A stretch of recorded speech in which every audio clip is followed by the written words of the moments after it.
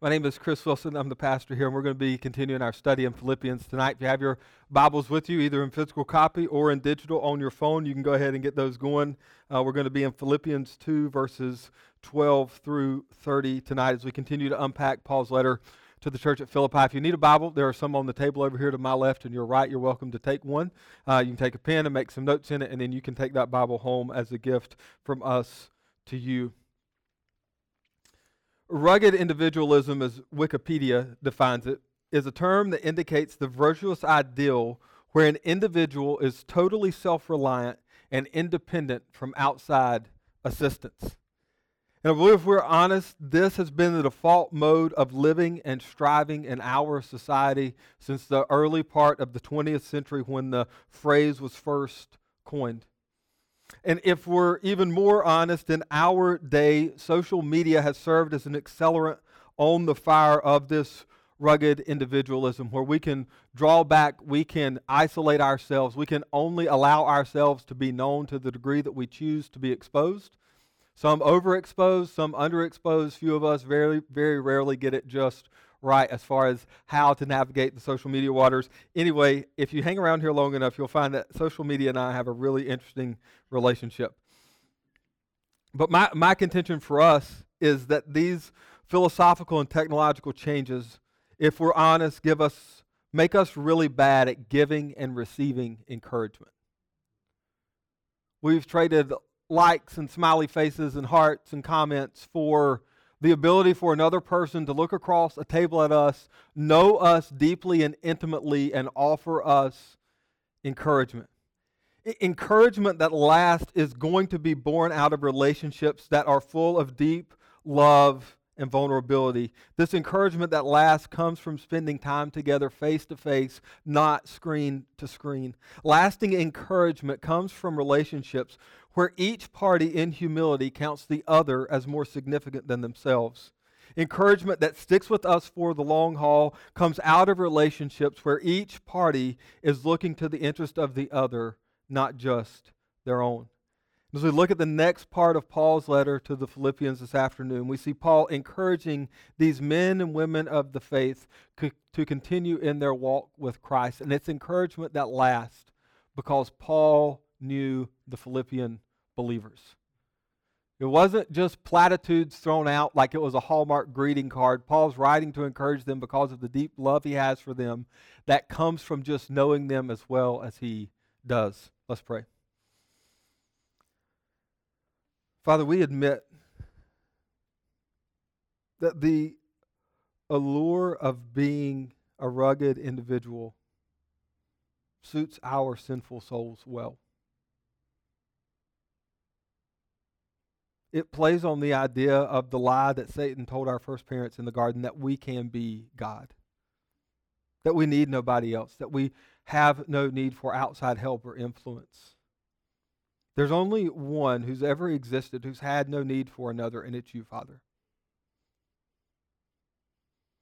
And so, Father, even now, would you begin to break down what in each of us to varying degrees are the walls of our individualism? The walls that cause us to sit in a room like this tonight and feel alone, not because people don't want to know us, but because we just don't really know that we want to be known. But we need to be known because we need encouragement. We need specific encouragement to our hearts and to our lives. And we cannot get it through Instagram posts. We cannot get it through tweets. We cannot get it through Facebook rants. It comes from sharing life together. It comes from laughing together. It comes from crying together. It comes from being exposed in our sin together. And it all centers around the finished work of you, Christ. So would you knit our hearts together as a community of believers who rally around the gospel and who enjoy the encouragement that really is ours as part of our inheritance as your sons and your daughters. In Christ's name, amen. Paul writing in Philippians, I want to read all of this and then we're just going to go through and unpack it bit by bit. I'll read all 12 through 30 of chapter 2. Paul writing says, "Therefore, my beloved, as you have always obeyed, so now, not only as in my presence, but much more in my absence, work out your own salvation with fear and trembling. For it is God who works in you both to will and to work for his good pleasure. Do all things without grumbling or disputing, that you may be blameless and innocent, children of God without blemish, in the midst of a crooked and twisted generation, among whom you shine as lights in the world, holding fast to the word of life, so that in the day of Christ I may be proud that I did not run in vain or labor in vain. Even if I am to be poured out as a drink offering upon the sacrificial offering of your faith, I am glad and rejoice with you all. Likewise, you also should be glad and rejoice with me. I hope in the Lord Jesus to send Timothy to you soon, so that I too may be cheered by news of you. For I have no one like him who will be genuinely concerned for your welfare, for they all seek their own interest, not those of Jesus Christ. But you know Timothy's proven worth, how as a son with the Father he has served with me in the gospel. I hope therefore to send him just as soon as I see how it will go with me. And I trust in the Lord that shortly I myself will come also. I have thought it necessary to send to you Epaphroditus, my brother and fellow worker and fellow soldier, and your messenger and minister to my need, for he has been longing for you all and has been distressed because you heard that he was ill. Indeed, he was ill, near to death, but God had mercy on him, and not only on him, but on me also, lest I should have sorrow upon sorrow. I am the more eager to send him, therefore, that you may rejoice at seeing him again, and that I may be less anxious. So receive him in the Lord with all joy and honor such men, for he nearly died for the work of Christ, risking his life to complete what was lacking in your service to me. We're going to cover this in two sections, 12 through 18 and then 19 through 30. If we go back and you look at the first part of Philippians 2:12, Paul says, "Therefore, my beloved, as you have always obeyed, so now, not only as in my presence, but much more in my absence." When Paul writes that, it draws our attention back to Philippians 1:27, where Paul says, "Only let your manner of life be worthy of the gospel of Christ, so that whether I come and see you or am absent, I may hear of you that you are standing firm in one spirit with one mind, striving side by side for the faith of the gospel." And then if you drop down to 2:13, Paul says, "For it is God who works in you, both to will and to work for his good pleasure." And this draws us all the way back to Philippians 1:6, where Paul says, "And I am sure of this, that he who began a good work in you will bring it to completion at the day of Christ Jesus." Paul, at the front end of verse 12 and in verse 13, pulls us back into earlier parts of the letter where he's written essentially the same thing, just a different way. If I'm with you or I'm not with you, I want your life to reflect the fact that you've been changed by the gospel. My hope is in this, that God who started it is going to be the God who finishes it. But in the last part of verse 12, Paul drops in a clause that seems to drive even a wedge between his own thoughts, because this is what Paul says at the end of verse 12.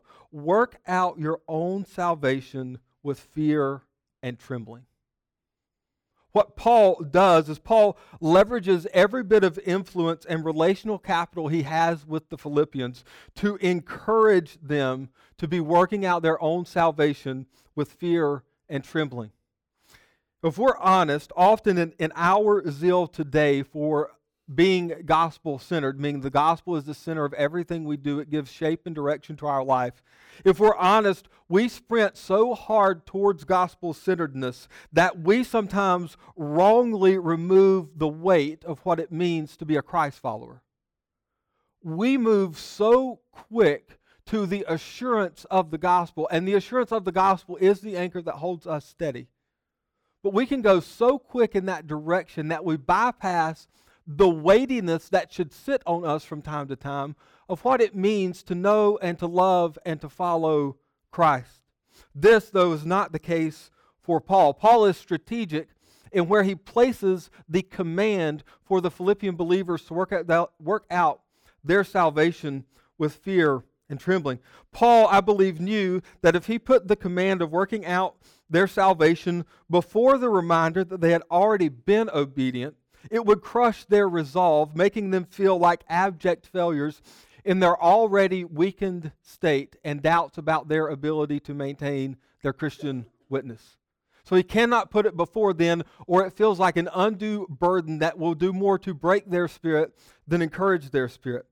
But Paul also, I believe, knew that if he put it after the truth that it is God who's working in them to will and to work according to his good pleasure, then perhaps he ran the risk of encouraging the Philippians to become very hands-off as it regarded their ongoing growth in the gospel. It reminds me of a shirt that used to be for sale before there was Stuff Christians Like and before there was Babylon Bee. There was a satire Christian news site called Lark News. And they had two shirts that I really wish I would have bought. One said, "I heard you got into that Christian college. Bummer," which I thought was very funny. And the second one said, "Bloom where you're planted, stay mediocre, see you in heaven." And that's what Paul's trying to avoid by not putting the work out your salvation with fear and trembling behind the truth that it's God who's going to will and to work in you to bring it about. He didn't want them to arrive at a place of complacency with their faith.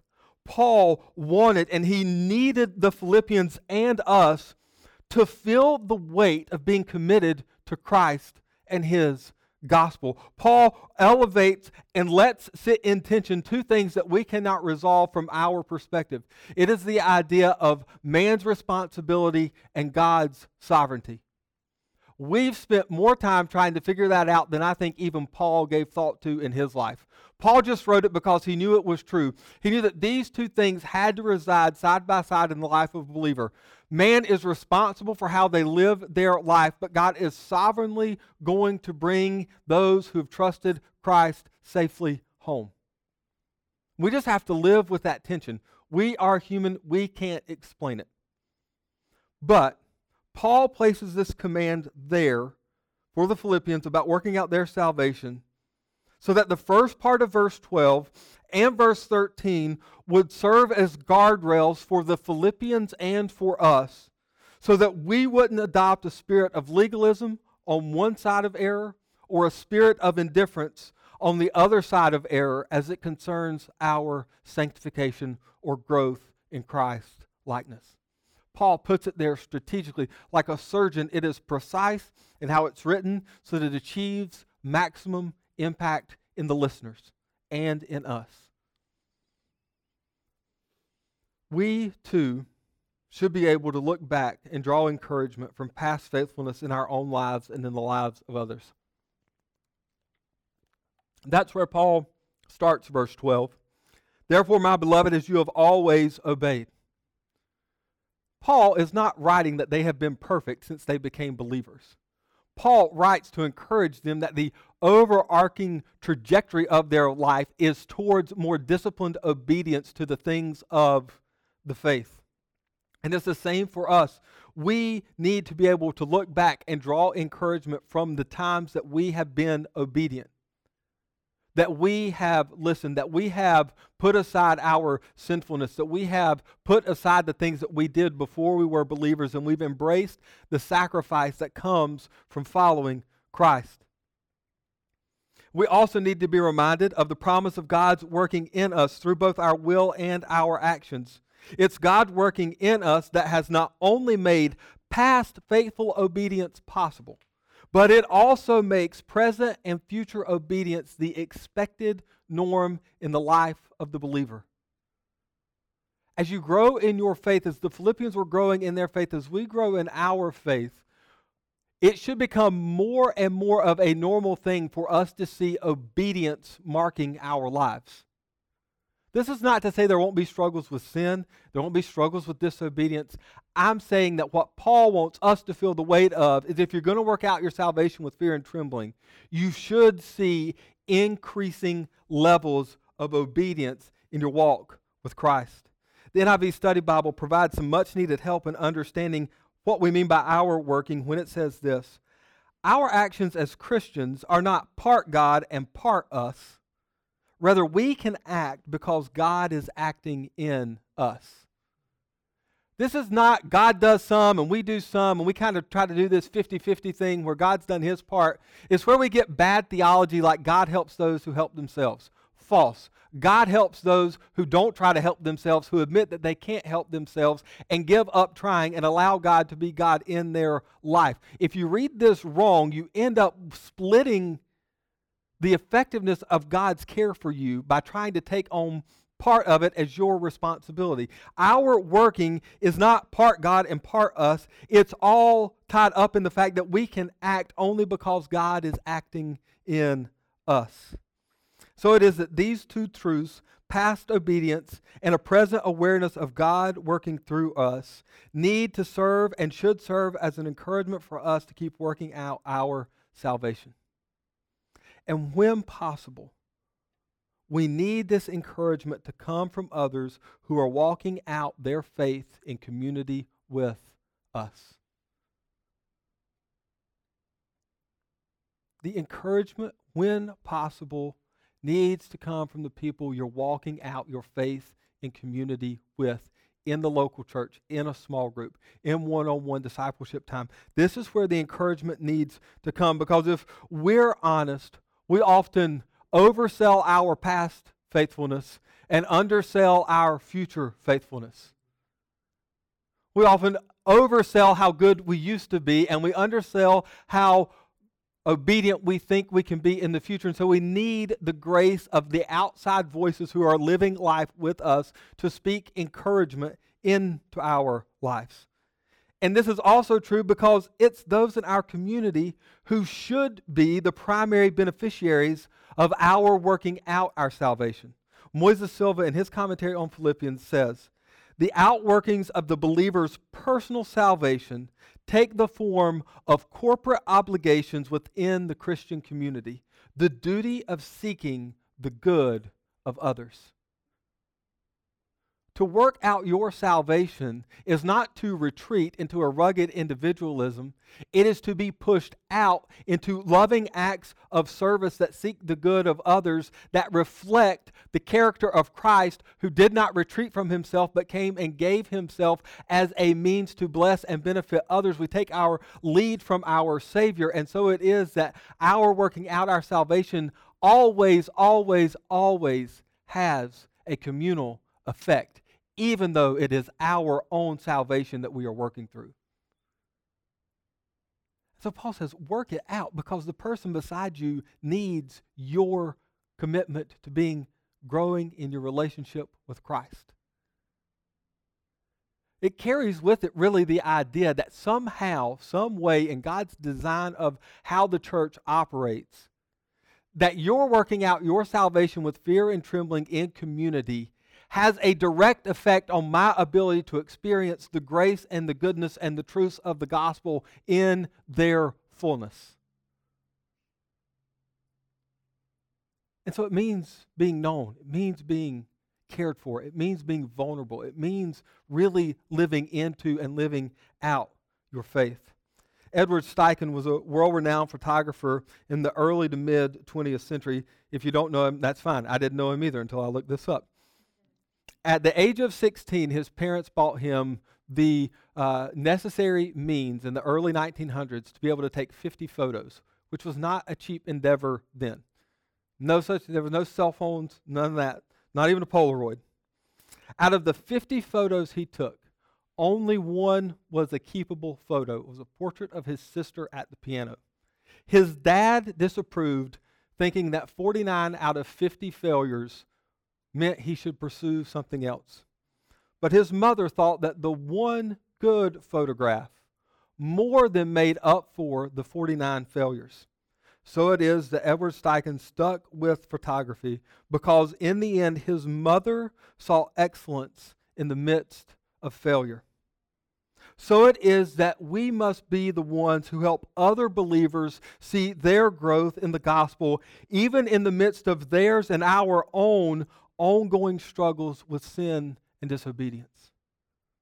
The mark of a healthy believer is not one who is always critical of his brothers and sisters.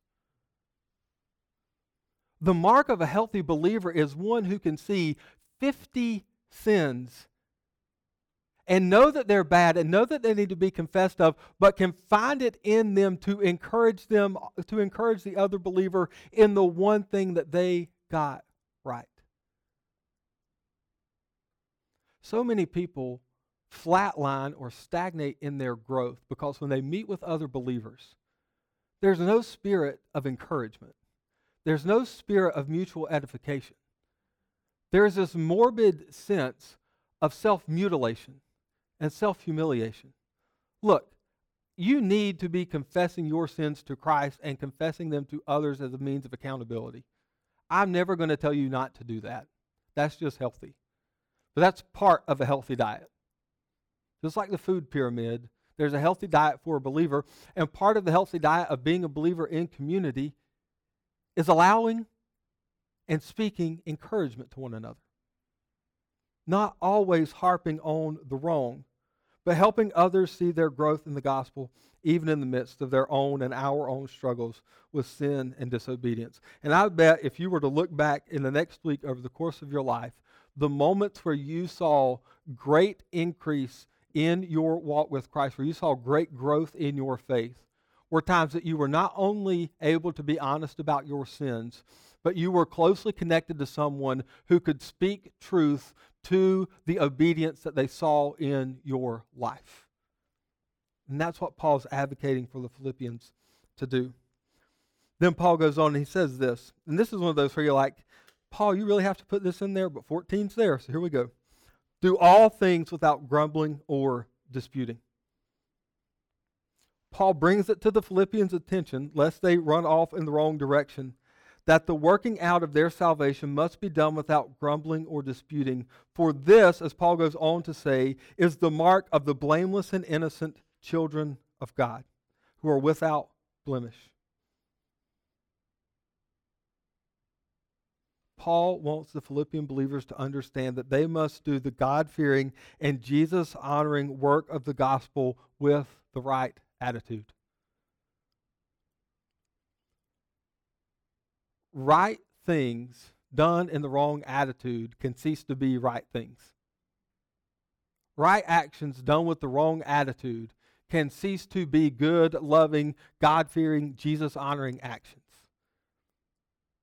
And so when Paul says do everything without grumbling or disputing, what he means is this. We grumble against God when we think that He's asking us to do something that we consider beneath ourselves.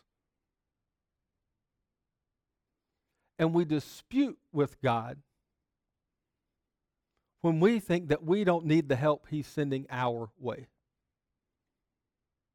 We grumble against God when He asks us to do something that we consider beneath ourselves, and we dispute our need for help when God sends it our way. Because this was not all tilted towards just those who were going to be acting in faith towards another believer. It was to keep the two-way street of mutual encouragement open. You can't grumble and you can't dispute. You've got to be willing to give encouragement, and you've got to be willing to receive encouragement. You cannot be one who actively is healthy in a church if you're only ever giving and never receiving, or you're only ever receiving and never giving. You burn the people around you out. Healthy Christian community depends on those of us who call ourselves Christians not grumbling and not disputing, but remaining open to both giving and receiving the encouragement we all need in the gospel. If they do this, then Paul gives such beautiful imagery. He says they're like stars, this is me paraphrasing, they'll be like stars against the night sky. They will stick out like beacons of gospel hope. And this is exactly what the Israelites failed to do when Moses led them out of the Exodus from Egypt. God's children, who had been in slavery in Egypt for 400 years, were rescued out of that slavery and oppression under Pharaoh, and they became the most grumble-filled nation walking the face of the earth. Exodus 16 is where some of this just comes into crystal clear focus. And Philip Ryken writes a devotional in this ESV Men's Devotional Bible about Exodus 16. And this helps encapsulate what Moses and the Israelites were feeling in those moments. This is Ryken's comment. The people complained that Moses made their job harder instead of easier when he came back and they had to make bricks without straw. They grumbled at the Red Sea, where they accused Moses of bringing them out into the desert to die. The grumbling continued more or less for 40 years as they became a nation of malcontents. Our own complaints are not caused by our outward circumstances. Rather, they reveal the inward condition of our hearts. Israel's attitude is a warning against the great sin of complaining. Although they complained to Moses, they were really grumbling against God. By saying that it would have been better for God to let them die back in Egypt, they were really saying they wish they had never been saved. God knows that when we grumble, we are finding fault with Him. A complaining spirit indicates a problem in our relationship with God. Close quote.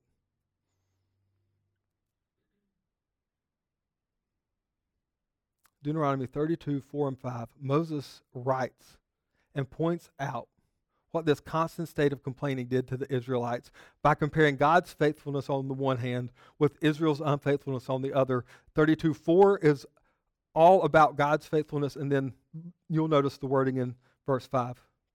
Deuteronomy 32, 4 and 5. The rock, God, his work is perfect, for all his ways are justice. A God of faithfulness and without iniquity, just and upright is he. They, meaning Israel, have dealt corruptly with him. They are no longer children because they are blemished. They are a crooked and twisted generation. Notice Paul's words. Do all things without grumbling or disputing, that you may be blameless and innocent, children of God without blemish, in the midst of a crooked and twisted generation, among whom you shine as lights in the world.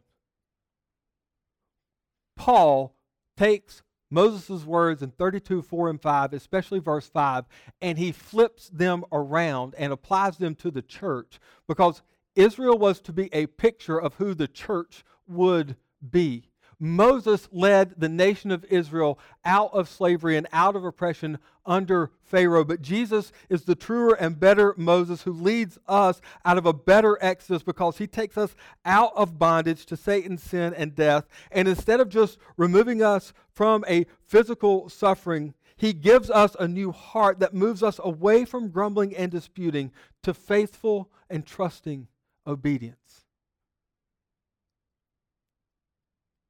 What Moses writes in 32:5, Christ redeems and reverses in his life and in his death and in his resurrection, so that Paul could say, this used to be true of those who claim to be God's people. This is now true for you if you are God's people, that you are his children without blemish in the midst of a crooked and twisted generation, and you shine as lights in the sky. As the Philippians continued to mature in their faith, in their lives, by holding fast to the word of life, that is the gospel, they are going to learn what is expected of them as Christ's ambassadors. And then by God's work in and through them, they will strive to live it out. Paul says in 16, hold fast to the word of life, so that in the day of Christ I may be proud that I did not run in vain or labor in vain. Paul wants them to hold fast to the gospel. Paul wants them to hold fast to the truth of who Christ is and what Christ has done for them. He wants them to tighten their grip on the gospel and hold on to it while they loosen their grip on everything else that would seek to define them or distract them. The only way forward in sanctification and in joy is to hold on with all you've got to the word of life. Anything else you hold on to will let you down. And so Paul says, hold fast to the word of life. And why does he want them to do that? So that in the day of Christ, I may be proud that I did not run in vain or labor in vain. Paul encourages the Philippians that this is what gives him hope, that his work among them hasn't been in vain, that they would hold fast to the word of life, and that in the end he will stand beside them on the day of the Lord, not ashamed, but proud of them and their commitment to hold fast to the gospel, regardless of what came their way. Paul says, part of my joy in seeing Christ face to face is your willingness and your commitment to hold fast to the word of life until we're back together again, maybe not on this earth, but before our Savior. And I want to rejoice with you in that moment that none of this was in vain. None of this was wasted time. None of this was wasted effort. All of it did what it was intended to do, and it's brought us here on the day of the Lord where we would stand unashamed before our Savior. And then Paul closes it out with this encouragement, and this is so, it's life-giving good. 17, even if I am to be poured out as a drink offering upon the sacrificial offering of your faith, I am glad and rejoice with you all. Likewise, you also should be glad and rejoice with me. Paul says that he, even if he is to be poured out as a drink offering upon the sacrificial offering of their faith, he is glad and he rejoices with them all. What you would expect, I mean, if I'm writing this, I write that back, I write that the other way. I want the Philippians to be the drink offering on my sacrificial offering. Because the drink offering isn't the main part of the sacrifice. The drink offering in the Old Testament was meant to adorn and meant to sweeten and meant to bring out the beauty of the main sacrifice that had been offered. What Paul is doing is he's saying, don't look to me as the hero of your faith. I want everything that I've done. I will rejoice if all of my life is poured out as a drink offering to elevate and confirm your sacrificial acts of faith and love and obedience. Paul, when he could have written that he wanted their ministry to be what adorned his ministry, Paul takes the mindset of Christ, becomes their servant, and says, I'm willing to consider everything I've done as a drink offering on top of your faithful love and service and obedience. And it blows our minds because we would have got to that point and I would have been like, and you are going to be the drink offering to my offering because I am the guy who's responsible. But Paul got it. He said, I'm not in this for me. I'll be the drink offering. I'll be the add-on to the primary offering of your life and your faith and your love if it will adorn and bring beauty and worth to the name of Christ. And so he's writing to encourage them. He wants to be poured out as a drink offering on their sacrificial offering of faith. And we, too, have to be willing to act on the commands of the gospel without grumbling or disputing. We have to make an internal commitment. We have to ask the Spirit to give us an internal resolve that our primary motive when asked to do things for the sake of the gospel is not to grumble or dispute. And this is so hard.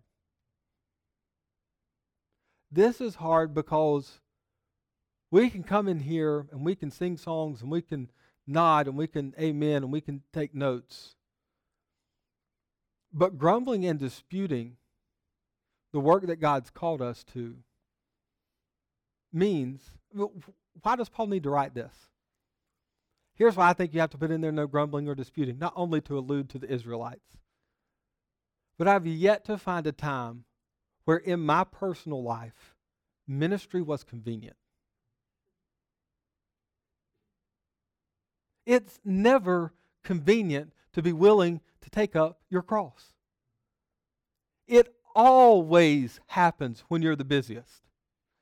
It always happens when you're running the most behind. It always happens when you're burned out from work and you just need a day to yourself. Ministry is never about convenience. Ministry is always about sacrifice. The only reason Paul puts, don't do this with grumbling or disputing, is because Paul knows, Paul's lived, and we've all seen it in our life. Ministry is never the path of convenience. Unless you're using ministry not as a means to adorn the work of our Savior, but if you're using ministry as a means to serve yourself, then by all means, ministry will always be convenient. Because you'll always put people in a position where they feel like they can never tell you no. But sacrificial service for the sake of the gospel almost always means that at some point I'm going to have to not grumble, I'm going to have to not dispute, I'm going to have to take up my cross and deny myself and follow my Savior. And here's the wild thing that we know is true. Whatever the inconvenience, whatever we missed on, whatever didn't go the way we thought it would that day, if we're faithful to follow where the Lord's calling us to be obedient, we find that there is joy and there is ministry and there is goodness and there is love and there are 1,000 things that we could not get if we plowed headlong in our stubborn selfishness all the days of our life. We must allow our actions and attitudes both to work together to adorn and magnify the beauty and goodness of our Savior. And when we do this, we find that rather than making it easier to blend into the surrounding culture, it inevitably causes us to stick out against the inky black backdrop of a world marred, broken, and decaying in sin. It does not lessen, rather it sharpens the edges of distinction around how much difference there really is between us and the world around us. It will make us uncomfortable. It may make us antsy as we begin to realize we have nowhere to hide our light. So we must hold out and hold firm to the truth of God's accepting us in Christ, the gospel, so that we would remain faithful until the day of Christ Jesus. Then we too will stand with the Philippians and Paul, enjoying our Savior and knowing we haven't ran our race in vain. And along the way, you get the chance to be the drink offering on someone else's offering. That's life to the fullest. That's life that the world tries to get myriad of other ways, but it's really only found through the way of our Savior. And then Paul does something that, if you're reading this, and if you've been reading through Philippians, 19 through 30 seems real random. Like if you read it, and then like Adam is preaching 3:1, so I'm not even going to get into that. But when Adam preaches 3:1 through 11 next week, you feel like 3:1 through 11 should be what's right after 2:18. So, but if you read 2:19 through 30, you read Paul's providing us the travel updates for Timothy and Epaphroditus, you're almost like, did he get up and like take a bathroom break and come back and forget where he was? And he was like, now let's wrap this one up. I got another letter to write. And he's like, he's like, oh man, wait, I forgot. I need to blast people who are living like fools. And then he picks it up in 3:1. Look, I don't think Paul got distracted. I don't think this was a mistake. I think Paul intentionally puts these updates here because he wants to hold out two examples of men who not only are the embodiment of Philippians 1:27 through 2:18, but they are the antithesis of the men Paul will describe at the beginning of chapter 3. This isn't a mistake. This isn't where somebody was copying the letter later and they got distracted and moved this around. This is Paul intentionally putting in two men, not named Paul, as examples of those who are living out what he's talked about and pleading with the Philippians to live into. And they serve as a stark, you could almost say, like lights in the world. They stand out against the backdrop of the men that Paul will describe at the beginning of Philippians 3. We read it, and if you read about Timothy first in verses 19 through 24, you get the idea that the Philippian believers were expecting Timothy to be sent back to them. However, Paul says this isn't the case because of Timothy's value to Paul and his ministry. But hopefully, once Paul gets final resolution on his legal case, he'll be freed up to send Timothy back to the church at Philippi. And Paul's hope is that not long after, he'll be able to join. Paul highlights, though, what makes Timothy's presence desired by the Philippians and valued by Paul himself when Paul says, "For I have no one like him who will be genuinely concerned for your welfare. For they all seek their own interests, not those of Jesus Christ. But you know Timothy's proven worth, how as a son with the Father he has served with me in the gospel." This is why the Philippian church wanted Timothy to come back to them. And this is why Paul was very hesitant to let Timothy go before Paul knew what his exact future was. Because this is what Timothy embodies. Timothy embodies Philippians 2:4, which says, "Let each of you look not only to your own interest, but also to the interest of others." They wanted Timothy. They wanted Paul's son in the faith. But Paul needed to hold on to him just a while longer. And so in 25 through 30, Paul lets the Philippians know, and they would have known because Epaphroditus would have handed them the letter, that he was actually Paul's returning ambassador. Paul's tone, if read just for what it is, seems borderline apologetic. Like you hope Epaphroditus wasn't in the room when Paul was writing this. Like, hey, sorry about Timothy, but here's my buddy Epaphroditus. He's not as good, but he'll have to do. But Paul quickly points to his consideration of Epaphroditus as his brother, his fellow worker, and his fellow soldier. In other words, Paul wants the Philippian believers to see that Epaphroditus isn't a step backward. Rather, it's an equally qualified servant of the gospel. And after all, Epaphroditus was a local member of the Philippian church who has a strong desire to be back with those who he's lived his faith around and among the longest. And he wants to go back because he knows that they have become, in some form or fashion, distressed over his sickness. Paul says it's a sickness that was near to death. This mission to take Paul this offering had almost cost Epaphroditus his life. And Paul points to Epaphroditus being an embodied example of Philippians 2:8, which says, he humbled himself by becoming obedient to the point of death. Epaphroditus, you don't know what maybe true standing he had in the Philippian church. But anyone traveling in the first century knew that travel was dangerous. You could pull rank, you could pull status, you could pull, I don't really want to go do that right now. Because you knew that, in a certain sense, to travel in the first century was to take your life in your own hands. But Epaphroditus had modeled humbling himself by becoming obedient, maybe even to the point of death. Paul wants the Philippians to see in Epaphroditus not one who is less than Timothy or less than Paul. Paul wants them rather to see in Epaphroditus the truth of all that he has been telling them about their own obedience and progress in the gospel. Paul sends Epaphroditus back with a full commendation, meant to serve as an encouragement to the Philippian believers. You're doing fine. You're doing so well that you don't need who you consider to be a super apostle to come back and babysit you. One of your own can come back. One of your own can model for you what this looks like. You don't need us because we may never make it back. You're capable, because of the Spirit in you, of living the life that you've been called to. Timothy and Epaphroditus serve as examples that point us to the truth that everything Paul's been encouraging the Philippians to become through working out their own salvation with fear and trembling is possible for us today. This isn't a first century pipe dream that died at the Industrial Revolution.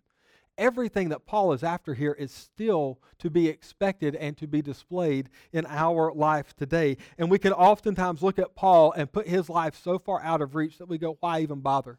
But then we have to contend with the likes of Timothy. And we can even make our way around Timothy's seemingly special status. But then we have to deal with the likes of Epaphroditus. And we run out of ways to go, this isn't for me. And we have to go, yes, here are models. Here are people who were normal, everyday people living their life in faithful obedience to the gospel. Yes, God has given me and equipped me and given me through the Spirit, through His Word, through prayer, through the encouragement of a local body. He has given me all I need to live out the life that Paul has just given us in Philippians 1:27 through 2:18. We should be encouraged that living lives of faithful obedience to the gospel is possible. Those actually who have confessed Christ and been filled with the Spirit can and should live this life. And I think outside of that encouragement, I think it leaves us to ask ourselves two questions.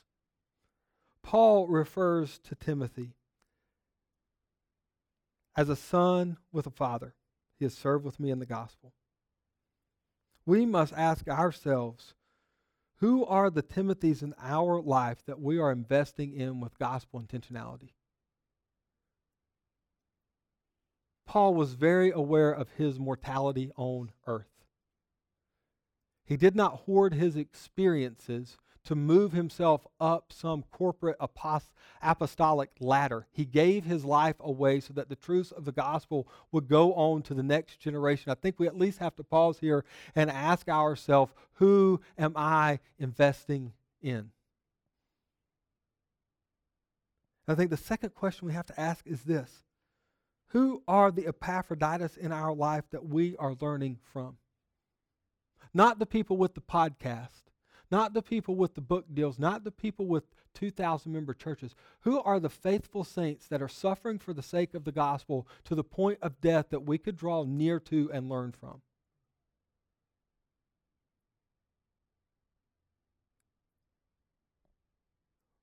Paul wants to be very clear to the Philippians and to us. You cannot live this life out in isolation. A healthy Christian life is lived in community. It's lived in a community where those advanced in the faith are giving their lives to invest in those who are younger in the faith.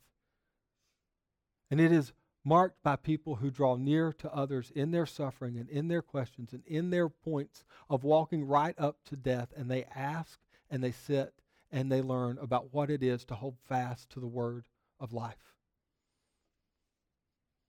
The call to live in relationship with Christ is a call to work. As we pursue the working out of our salvation with the right attitude, seeking to be blameless and innocent, by holding fast to the word of life, may we find ourselves sticking out like stars in the night as beacons of light to a lost and dying world. May God use us, yes, you and me, in our acts of faithful obedience to not only help others continue maturing in their faith, but that God would see fit to use our faithful obedience as a means to draw people to himself in saving grace. Let's pray.